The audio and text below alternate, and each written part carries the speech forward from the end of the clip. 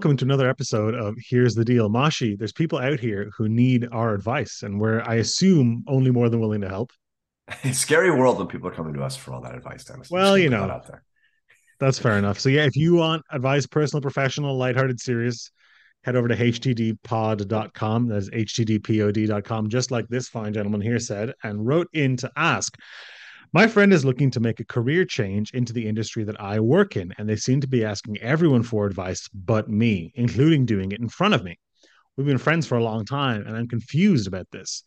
I'm more successful or further along in my career than a lot of my friends, but I frequently downplay my achievements to make light of them so as not to seem like I'm bragging or looking big-headed. The problem is, I think I might have overshot now, and I'm worried I've torpedoed my credibility along the way. These are personal friends I'm talking about, not professional coworkers. So this kind of respect isn't essential or anything, but I'd be lying if I said it doesn't hurt my feelings a little bit. Is it possible to assert myself a little bit more without coming across as an asshole, or should I work towards simply not caring about it as much? So, first of all, I think you could say yes to both. You know what I Sure. mean? And I think that's a great way to start. This raises Claire and I were having this discussion the other day, and it's really, really interesting. This goes something that you and I have talked about this too, where every one of us is the main character in the story of our lives. Yes. We exist in a world where we're all the main characters. So, as the main character, we think it's all about us, right? Every decision being made, how everyone's acting, everything that's kind of coming together around us is all about us. It has to be because we're the main character, right? And I think that's playing a little bit into this, because I think there's a bit of feeling that keenly feeling like, why am I being avoided? Why aren't I being asked? Et cetera, et cetera, et cetera. And I think a little bit of that there might be a lot less intention going into what's happening around you than what you feel. Footnote on the main character thing, you can always make a choice. You can be the hero, the protagonist. You can be a victim. I would choose hero, but you can see it a lot when you start breaking down how people are playing the role of the main character in their life. Not But just a that's main character thing though. Like even aside from like being like, what about me? There's a lot of anxieties that I have in my life where I'm like, oh, what if people notice this about me? What if they think this about me? And the hard truth behind that is nobody spends as much time thinking about you as you do. Right. mm-hmm, And mm-hmm. it's not only like a little bit naive, but it's also like a little bit narcissistic to think, God, this person definitely saw that I wore this same shirt last week on Tuesday. I bet that nobody notices that kind of stuff. Nobody. Nobody I cares mean, about that kind of stuff. I don't even know about narcissism. It's a survival mechanism, right? If we don't think, put us back in the wild. If we don't think that this animal or that thing saw this or knew this, we die. So I think that there's a little bit of a survival instinct in thinking we are the main character because we do want to make it all about us to live to fight another day. But back to this. Immediately, I read this question and in my mind, and I don't know, Dennis, I don't know if this struck you immediately. I was like, this is simple. Just ask. Hey, Dennis, I see you're going into live selling, like you're streaming. I have a lot of Mhm. experience with that. I'd love to sit down and have a coffee with you and chit chat. If I have any experience or share my experience with you, if there's any knowledge I have, I'd love. I can see you're kind of getting into that. I'd love to share the benefit of my knowledge or any thoughts I have if you're open to it. So the first thing I thought to myself is, why don't if this person's a friend of yours and they're starting Mhm. something in your industry or something where you think you have overlapping skills, wouldn't it be natural to just ask if they want to meet up? Ask if they want the benefit of your experience. You're not saying, well, Dennis, I'm quite successful at this. So Right. you should take me out to a steak dinner and I'll drop some, nuggets of wisdom on you. No. Hey, dude, you've been doing this. You're just starting in this. I'm doing it. I've done it for, a year or two or whatever it is. Again, it's not about I'm so great, I'm so successful, I've done that, I'm the man or I'm the woman. It's just, hey, you're doing something, I have a little bit of experience. I think maybe I could talk to you about it, maybe avoid some of the pitfalls. What do you think about this section where they talk about constantly downplaying their own achievement? That's something I think that you and I have experienced. You always talk to me about how you find it very, very powerful to be underestimated, right? That's an Mm-hmm, mm-hmm. advantageous position in a lot of ways. But do you think being sort of flippant about that stuff starts to wear on your confidence? The story that you tell about yourself to other people starts to become the story you believe about yourself, about yourself. So I don't downplay. This is a really, really good question, and it cuts to a heart of a lot of the things that are kind of uniquely Mashi. So I don't want to make this a Mashi therapy session, though this has come up in therapy. And as shout out to Dr. J, my therapist, everyone should try therapy. It's great. As you like to say, you need to own your power more. It's very, very interesting. I think and you know, as an American, obviously, you know, Dennis is in Europe, and I think it's a very different work culture in the US versus Hmm. Europe. A lot of the things I take for granted, for instance, about my own character and how I approach work, I just thought was baseline. You know, I've never thought of myself as a particularly ambitious person, but then I met Claire and she's like, God, you're so ambitious. I'm like, what do you mean? She's like, oh my God, like the most ambitious person I know. You're always looking to, what are you going to do next? How are you going to level up? What's the next big project to work on, you know, with the team and all that stuff. And I think there's a way that downplaying it in my own mind, or not even mentally downplaying it on purpose, but looking at things as normal when maybe they aren't, outside of your little Hmm. bubble, outside of where you live, how you act, maybe that's not normal, you know. And so I do think that there's a huge advantage in business to being underestimated. People won't know what they're dealing with as much, and it's not about taking advantage of them. It's about getting to see the true person. I think it's really important who you do business with. I think it's really important who you're working with, and it's really important who you decide to collaborate with. And when you are underestimated, you get to see a lot more honesty, right? Like there's a great quote in Hmm. Harry Potter that I'm going to butcher, which is, if you want to know uh, someone's character, look how they treat the people below them, you know, not their peers, not the I people above mean, them. I even in think. like even in the real world, you can see a very very common way is looking at people and the way they deal with like servers in restaurants, Mhm, right? There, mhm, if someone is rude to wait staff, I'm like, that is a major red flag for me because there's a level of like depersonalization there, right? mhm. I think it's Oscar Wilde has a great quote that I love. It's like one of my new favorite quotes. Hand someone a mask if you want to see their true face. Hmm. And, you know, there's a way that depersonalization comes in, and you get to see someone's real character. But for this person, I don't think it's a problem. I don't think it's a problem to make light of your successes, because you need to choose your times and places to really own that power. That is what I have found in my life, right?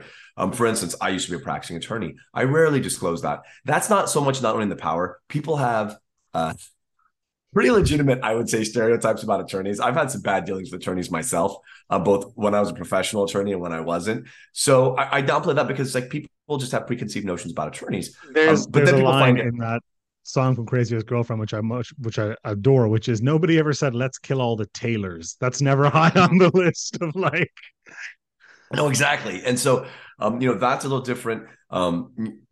I do use, you know, I'm very hidden in the management team of the company, especially when I'm Mhm. streaming. Like I always make fun of those big wigs at CSL management, you know, that management call that I'm going to be on in about 45 minutes, you know. Mhm. But um, in my own mind, in my own personal narrative, that's always present. You know, I know what my role in the company is. I know kind of what power I wield, and I do measure my successes. Although I do find, to really get a handle on my success, it's not internal. I need that reflection from the rest of my team, from That's what I was going to Claire, say. from my This life. person's clearly seeking validation, right, of Yeah. some sort, and it's because they can't give it to themselves, and that's a much harder thing to learn. That's something you have to go talk to a specialist about, I believe, Mm-hmm. but it manifests itself in weird ways, and this is one of them. It's like, well, why isn't this person recognizing me for achievements that I constantly downplay and don't talk to them about? Why would they? And Yeah. Of A, why course. would they? B, why does it matter so much to you, right? That's the key. You know, you can do all that and it doesn't, you know, as long as it doesn't matter to you, it's not a big deal. People always say things like, you know, just get over it, or, you know, that shouldn't bother you. Why do you care what people think? And, you know, I think the answer to that, without being glib, is because I do. Mm-hmm. And it's not about just saying, let me ignore that. Let me take that feeling, put it in a box, lock it up, and put do not open into my subconscious, taped all over it. It's about understanding why that is. What is driving that feeling? So you downplay it, and maybe you're downplaying it because you want someone to discover how good and adept you are at it. You know, you downplay it because you want someone to independently come along and say, Dennis, you are, oh my God, I had no idea you have this many views on YouTube. Oh my God, you're VP over there. Why didn't you tell us? Yeah. Jesus, I didn't know that. You know, you're kind of waiting for someone to step on that landmine. And now there's this great example, maybe. I mean, I'm supposing here, but this is a very common way to do it, where you're just waiting, waiting, waiting, and it's not happening. You know, but I always talk about this with manifestation. You don't just sit there and manifest it. You sit there and try to like manifest it, will it, but you got to take steps to make it happen. You know, Mhm. you're not just a passive thing. It's not gonna, no one's gonna knock on your door and say, well, here's that thing you wanted so bad. You work for it and then you create it. So I go don't create believe it. in Go ask. manifestation in a mystical sense. I do believe that if you try and sit by yourself and think about, okay, what is this goal? How do I visualize myself getting to it? That makes you much more receptive to seeing opportunities and seizing them that you wouldn't have necessarily seen if you hadn't done that, if you had like a defeatist attitude about it or whatever. So I Mhm. completely agree. Like, obviously, you also have to manifest goals that are within your reach. You can't manifest like, I want to win the lottery, because unless that makes you buy a bunch more lottery tickets, I don't think it's necessarily going to bump your chances up. I think I want to be careful with that. I think you manifest things that are out of your reach. That's the real power of manifestation. I think manifesting luck is pretty tough. Because Right. that's not That's fair. that's not what we're trying to do. You want to manifest $1 million, good, manifest $1 million. I don't think it's about this weird, as spiritual as I am, I don't think it's some spiritual, that it's going to be there. It's more just having that target, having a target for you to aim your conscious, your subconscious, all of your work. You need to, we're all walking down a certain path in life. We're all growing and moving in a direction, right? That's the way the world works. You get older, you move in a direction. If you don't know what direction you're moving in, what's the point? If you're on a road trip and you don't have your Navi set, I was going to say you don't have a map, but that would date me. You don't have your Navi Mm. set. What's the point? Like, where are you going? It doesn't matter anymore, right? So with this person, I just think take control of the situation. I alluded to this yesterday on the first episode. Like, I'm going to say this a lot. Take control of the situation. If you're waiting for that mentorship opportunity for this person, and by the way, don't where the narcissism comes in is don't do it just because you're looking for validation. Do it because you have a Right. genuine something genuine to offer that person. Dennis, I've had a lot of experience here. I know you're just starting it. There's a lot of mistakes I made. And if you're open to it, I'd love to like go over some of that with you. And I think that, maybe I can help you avoid some, pitfalls that I wish I had done, back in year one. Yeah. And through that, by the way, as we unpack that, you're going to have a casual discussion where you're not bragging, but to some degree, you do need to assert your bona fides. Tony Robbins, one of the things he does all the time is he always, always, always kind of inserts, it sounds like he's humble bragging all the time. The people he's worked with, the team, the championship warriors. I was talking to my friend Serena Williams, all this stuff. And that is to validate his status in the eyes of the audience. So they go, oh my God, he did Mm. all this. And so you do need a level set in a certain way if you want to become an authority. If you want to become an authority to a wider audience. With your friends, not as much. Then you just look like a braggart, right? But Right. I think here, really the key is open yourself up to it. Don't sit there and wait for it to happen. If it's something you want to pursue, if you want to genuinely help your friend and share this knowledge and maybe get a little recognition, because, that's okay too. We have this weird culture where it's like, well, you're just doing that for recognition. It's okay to do things for recognition. Like, it's okay to be recognized for your successes. There's nothing wrong with that. Doing it too much is problematic, but, I don't think there's this way where you don't need to hide it all away. You can be humble and still be recognized, and you can still seek that validation. That's okay too. There's healthy ways to seek validation. There's unhealthy ways, right? This feels like fine. You're going to help your friend in genuine fashion, I trust. And you are probably going to get that validation because they're going to say, oh my God, Dennis, I didn't realize you were so expert in this. You were so conversant in this. Jesus, you never told anybody, Mm. nothing wrong with that. Okay. Well, look, dear listener, I hope you head out. And I think it's either okay to try and seize and be a little bit more assertive about it, or look within and say, maybe I don't actually need this validation. It's okay to settle with that within yourself, right?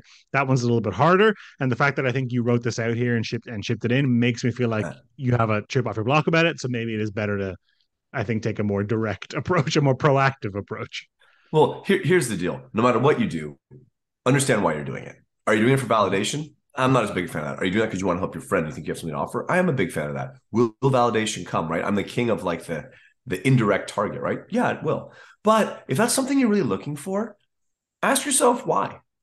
Mm-hmm. Again, it's not a problem, but ask yourself why. Are you not getting enough validation in other parts of your life?